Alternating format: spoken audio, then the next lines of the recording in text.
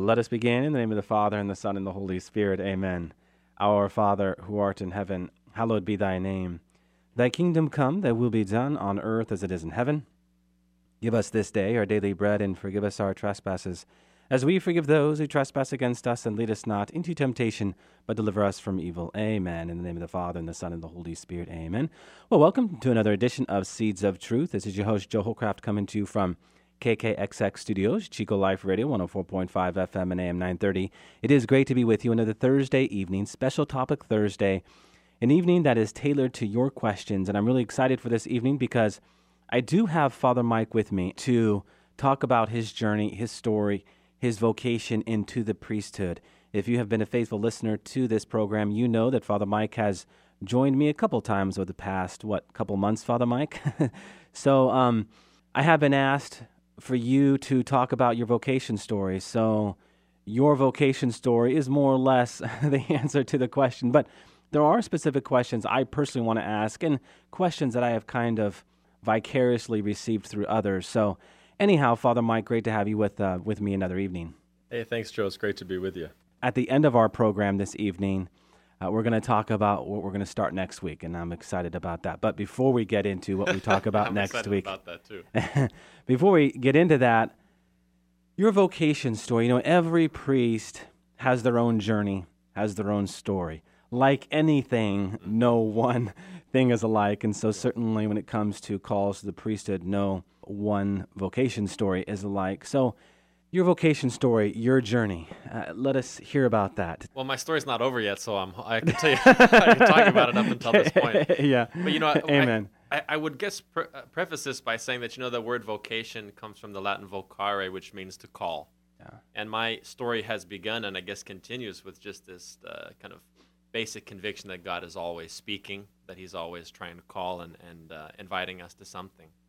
I think that deep roots for my sense of calling to the priesthood had a lot to do with my grandmother.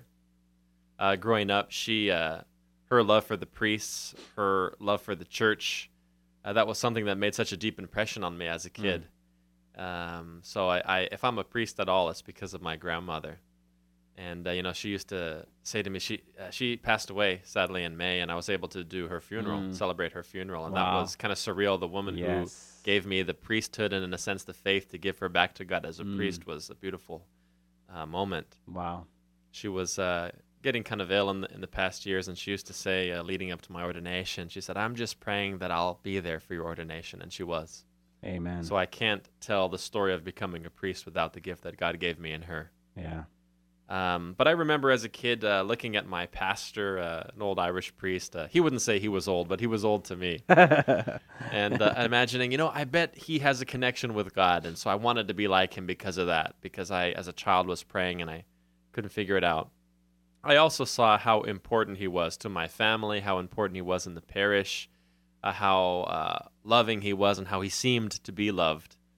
And, and I don't know if I articulated this at the time, but the lasting impression was this is a worthy life, and it's a life that's important.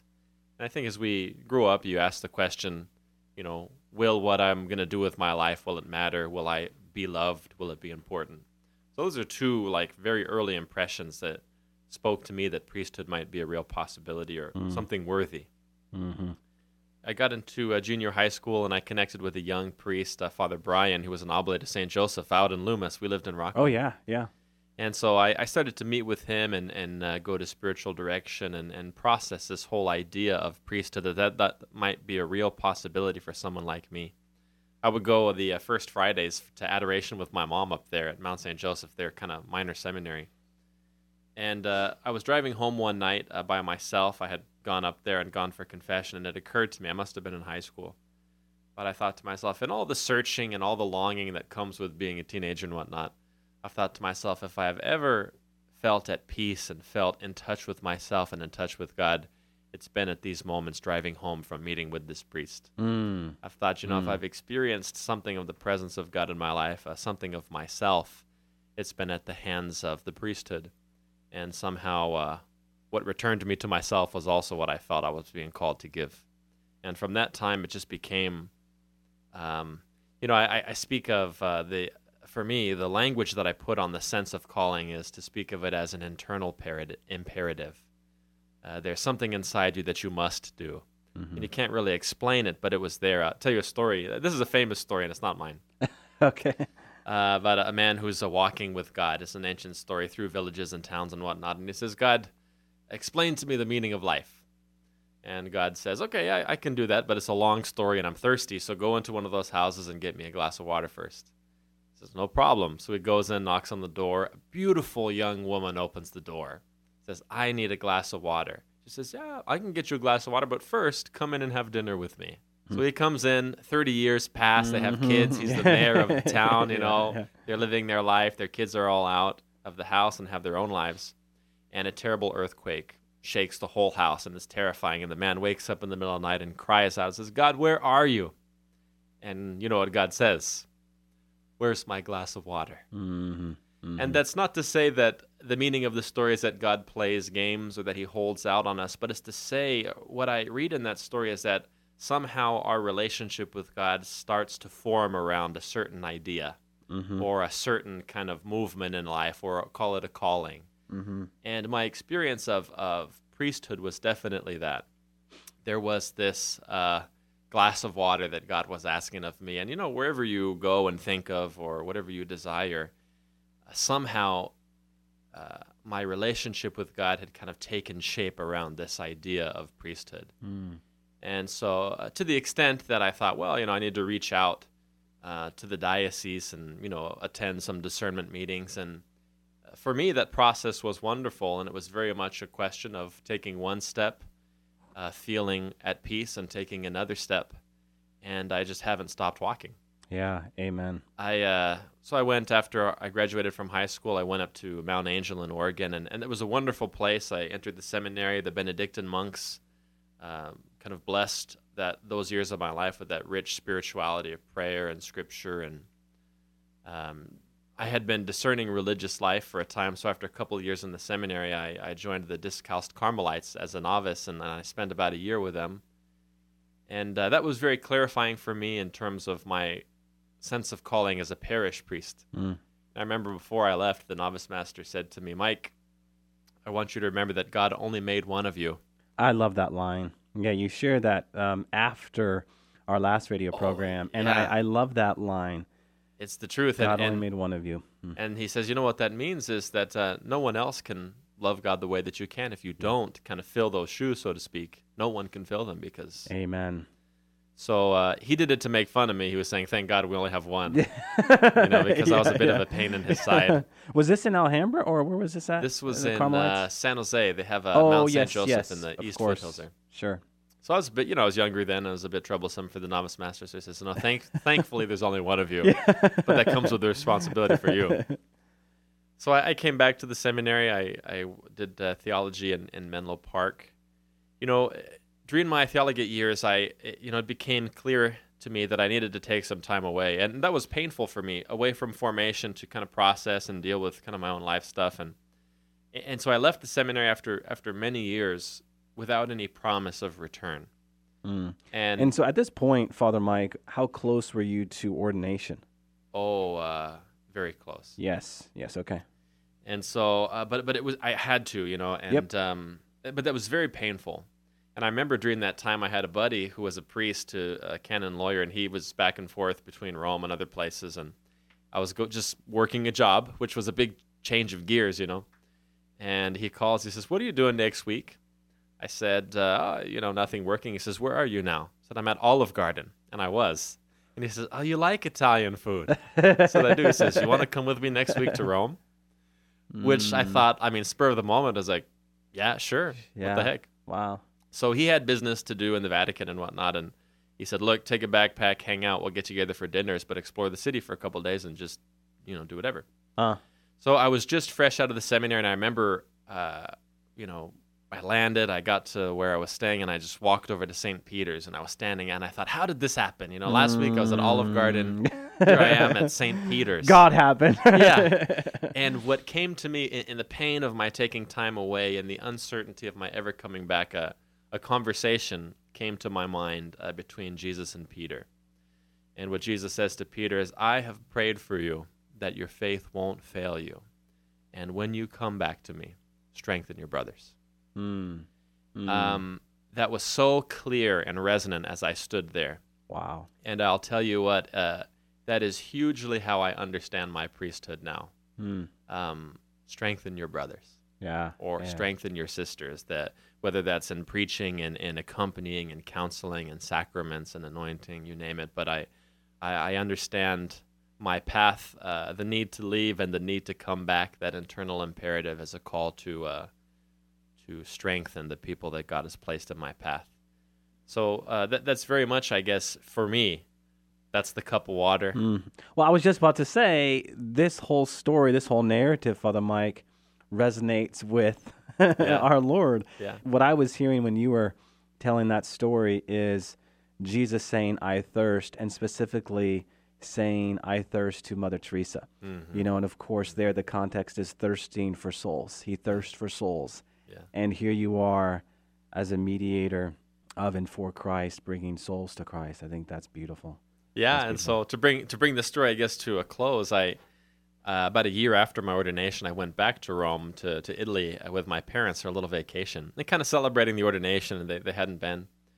And, you know, that first time I was standing outside of St. Peter's wondering, will I ever be a priest? And then some years down the road, now I was a priest, and to walk in with my parents and say Mass a couple of times in St. Peter's to kind of thank God for that gift. And your grandmother was still alive at this point? She was still alive, okay. Yeah. Okay. And to, you know, to hear that call again, you know, of strengthening because of all that this journey has involved. Yeah. I guess that continues to be the internal imperative for me, my cup of water that I keep trying to pour out as best I can. Yeah. Father Mike, what were you thinking when you were at that spot where our Lord spoke to you a few years previous with your parents? Was there something specific, like at that spot, that God shared with you? No, God has a way of doing that. Yeah. Bringing to mind certain things at certain places as God has spoken to you, you know, in those certain places. You know, it was such an overwhelming experience. Sure. You know, the other thing is that, you know, they walk you out to one of these massive side altars in St. Peter's. Yeah. And then, you know, English-speaking people, oh, this is an English Mass. And so you ask what happened. You know, here I was a young man standing outside of St. Peter's asking, you know, what happened to my life and where am I going? A couple years later, you're part of the attraction, for lack of a better word. You're in St. Peter's, and all these pilgrims are coming to your Mass at St. Peter's. Mm-hmm. And you think, I grew up a kid in Rockland. What happened to my life? God happened. Yeah, exactly. But, you know, very distinct at that time, and I mentioned this at the Mass with the people, is what was so clear in my head was, how many times in Scripture did Jesus say, ask me? He says, you know, I'll do it.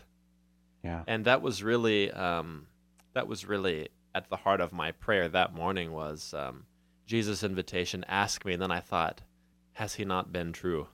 Yeah, and then he kind of turns it around and asks you a question. It's always fascinating to me, Father Mike, that our Lord in the Gospels is asked 308 different questions.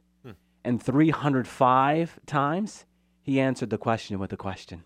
Yeah. You know, there's this sense of, I'm going to turn this back around and ask you, who do you say that I am? You've asked me all of these questions, and you're going to find the answer in the response to that question, who do you say that I am?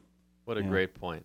You know, and when we can discover that deeper truth is when we do discover the richness of the uniqueness that is Father Mike, or the uniqueness that is Hollcraft, or, you know, whoever you are out there, that indeed each and every one of us in the eyes of God is extraordinarily exceptional. Yeah. And once we discover this uniqueness, we are enriched by it. And so certainly, Father Mike, I can speak on behalf of St. John the Baptist Catholic Church, as I know many are going to be listening to this program, that we are enriched by your priesthood. I am struck by something here. I just made myself a little note. It appears that there were three very important people in your story. Your grandmother, this Irish priest, and this oblate. Certainly I'm hearing too, your parents have had a lot to do with your vocation, of course. Absolutely, yeah. But planting seeds. Planting seeds. There's that great story told of the man that's been on the highway. He sees a tomato stand. He looks at that tomato stand. He says, well, that's pretty good, but I'm not that hungry. I'm okay. He gets to the second tomato stand, and he's thinking to himself, gosh, that tomato stand looks pretty darn good. And those red tomatoes, man, I can really go for one of those, but I got to go.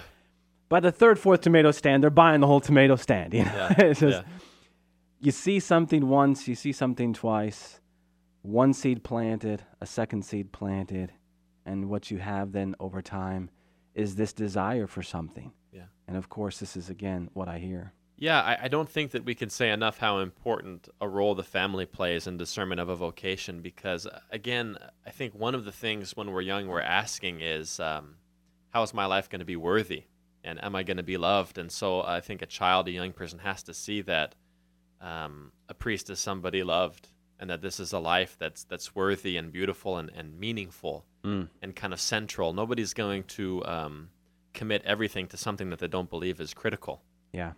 And so just on that level, on the level of our Catholic life, we have to model for young people how important this mission is, or else who's going to sacrifice to live it. Yeah.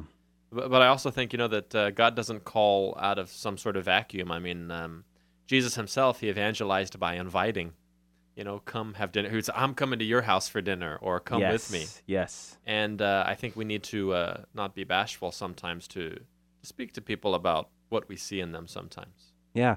Come and see. Mm-hmm. Right? Come and see. What does Philip say to Nathanael? Hey, Nathanael, yeah. I have found the fulfillment of the law of Moses, this Jesus of Nazareth. This is a pretty amazing guy, and Nathanael, good comes from Nazareth, right? Yeah. And he says, come and see. And and what's interesting too, and I would say this about parents, and my parents have been so great, and I know that they're so supportive and proud of me, and I spend most of my days off with them.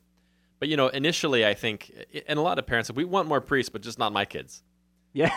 Yeah. Because it's something different. And I think that initially is intimidating. You kind of imagine a kind of a happy life is what you had. You get married, you have your kids, you live your life, and priesthood is certainly something different.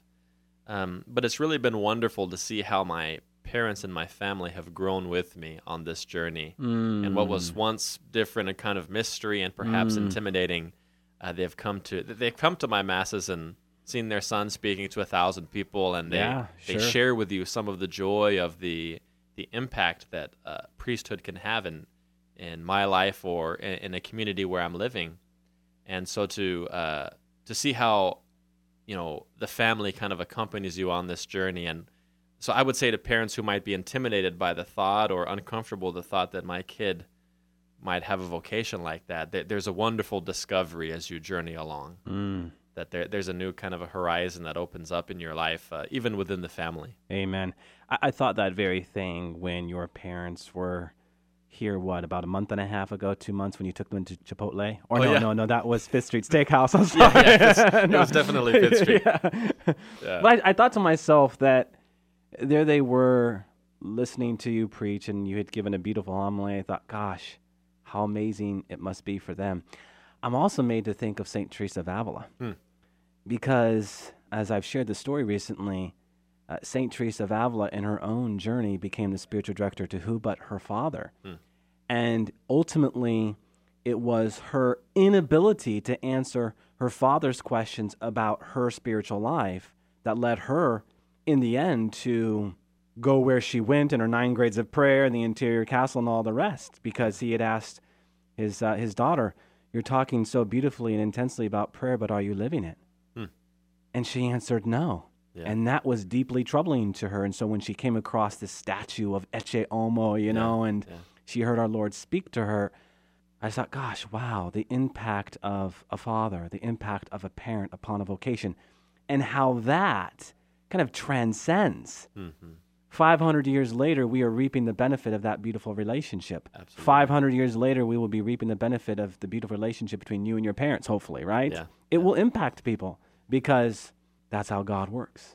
Yeah, so I think a life in priesthood is deeply rooted, embedded in relationships in general, but also emerging from family and relationships. And sometimes we think of priests as maybe these kind of Lone Ranger types but that's really not where priesthood comes from, and that's not how it's lived. And that's the perfect segue, Father Mike, to a few questions that I've received over weeks and months. And these are probing questions for sure. One question has come to me, Joe, why do people act differently around priests? It seems like they're phony around priests, or they're not themselves. Now, I'm not to project what's phony or not phony, but as I'm asked the question, I thought, I think they might be speaking to something. We're not ourselves around priests. Yeah, I'm not sure how to go about that, because I think that maybe that's true and maybe that's not true. I mean, to an extent, I guess we all do that around someone we feel has certain expectations of us. Sure. We dress up when we go to a nice place. I mean, so I don't know that that's particular to priesthood. That does speak to there being maybe a projection there, but some sense that this guy expects this or that, or we want to put on the right face. But the other side of that coin, and what maybe people won't see in the church parking lot or drinking coffee after Mass, is the totally raw, exposed encounter of the confessional, for example. Yeah. Or the person who's half naked dying in their hospital bed. Most of what my experience of people involves is a very humbling kind of spiritual, emotional nakedness that you have to touch very delicately. So my kind of lasting impression, I mean, I kind of take it with a grain of salt when somebody says, "Oh, Father, nice homily." It's like, yeah, okay. I mean, who knows? You take it with a grain of salt. Because that people, it's being polite, or, I don't know. I don't walk around with the impression, wow, people are phony to me. Yeah. Because the larger impression of people has to do with the great humility with which people approach the priest, with the trust that man has not earned. Yeah. Because he's a priest. And that, to me, is the overriding sense of people. If people are fake to me, they're probably not any more fake with me than I am with them. Yeah. And the reality is we can't project what we do not know, right? That's the bottom line, and we're dealing with a subjective issue. But I'm grateful that we can talk about this, because as you speak to it, it really does hammer home, I think, the essence of what your priesthood is about. I love how you talk about that spiritual, emotional nakedness.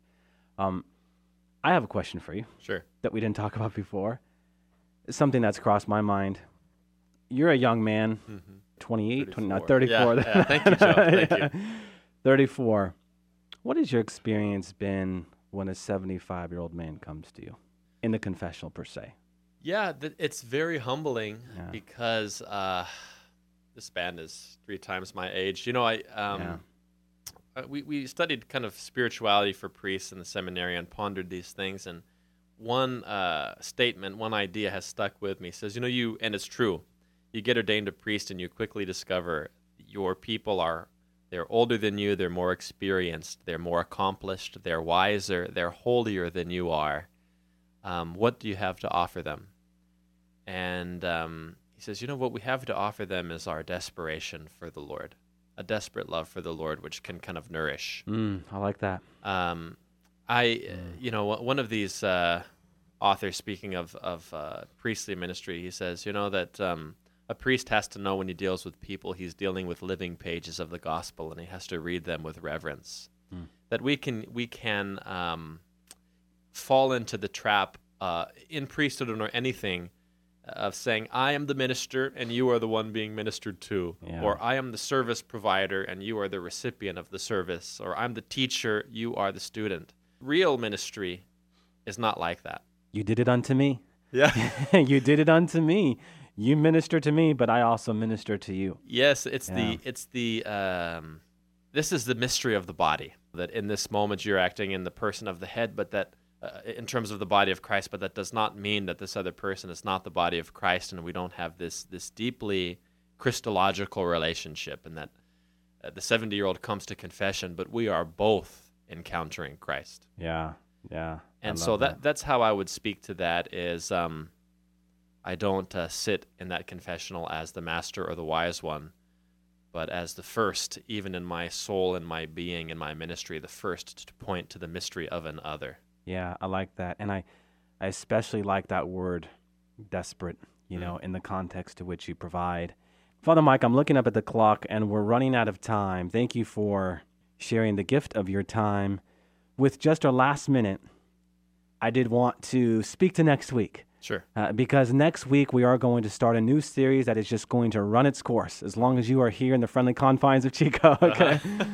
And that is going to be subject matter that is going to have us engaging classic reads, classic books, classic cinema, maybe contemporary cinema. I'm sure we'll tap into contemporary cinema and engage where we might find Christ in that book or Christ in that cinema. And we're not going to force something, if you will. If Jesus isn't there in the page or in cinema, he's not there. And we're not going to pretend that he is. Yeah. But as you and I have been talking, we can certainly say that Jesus is in a lot of pages. And oh my, is he in cinema. And in some cases, whether it be an author or director, they are very intentional about that. A book, drama, has a way of telling the narrative of salvation history that sometimes we just can't capture because of the medium that is being used. Yeah. And so what we're going to do is explore that a little bit. Now, we haven't come up with what first book or what first movie we're going to treat, but be rest assured, my faithful listeners, that Father Mike and I will be back next week to... We want to keep you in suspense. Yeah, there you go. Hans Urs von Balthasar in his Theodrama, he talks about the stage and theater as human nature's need to observe itself and reflect on its own mystery. Yeah. I had a professor in the seminary who used to talk about, if you want to be a priest, you have to love drama, because it's our capacity and our need to reflect on our story and the presence of God in that story. So I'm very excited about this project. I think it's going to be a lot of fun. Yeah, for sure. I think, and this is just my personal opinion, it is one of many reasons, but I would say one of the top 3 reasons that made Pope John Paul II such an extraordinary pope. Because he was a man of the cinema. Absolutely. He was a man who espoused towards drama, himself directing, producing, and acting and starring in his own plays. But anyhow, that might be something we can take up in the future, Father Mike. So maybe just by way of wrap-up, if you can close us with a word of prayer, Father Mike, that'd be great. We give you thanks, Father, for your call, which is unique and powerful in the lives of each one of us. And we ask you to give us ears to hear you and a heart to follow. And we ask for your blessing, you who are the Father and the Son and the Holy Spirit. Amen.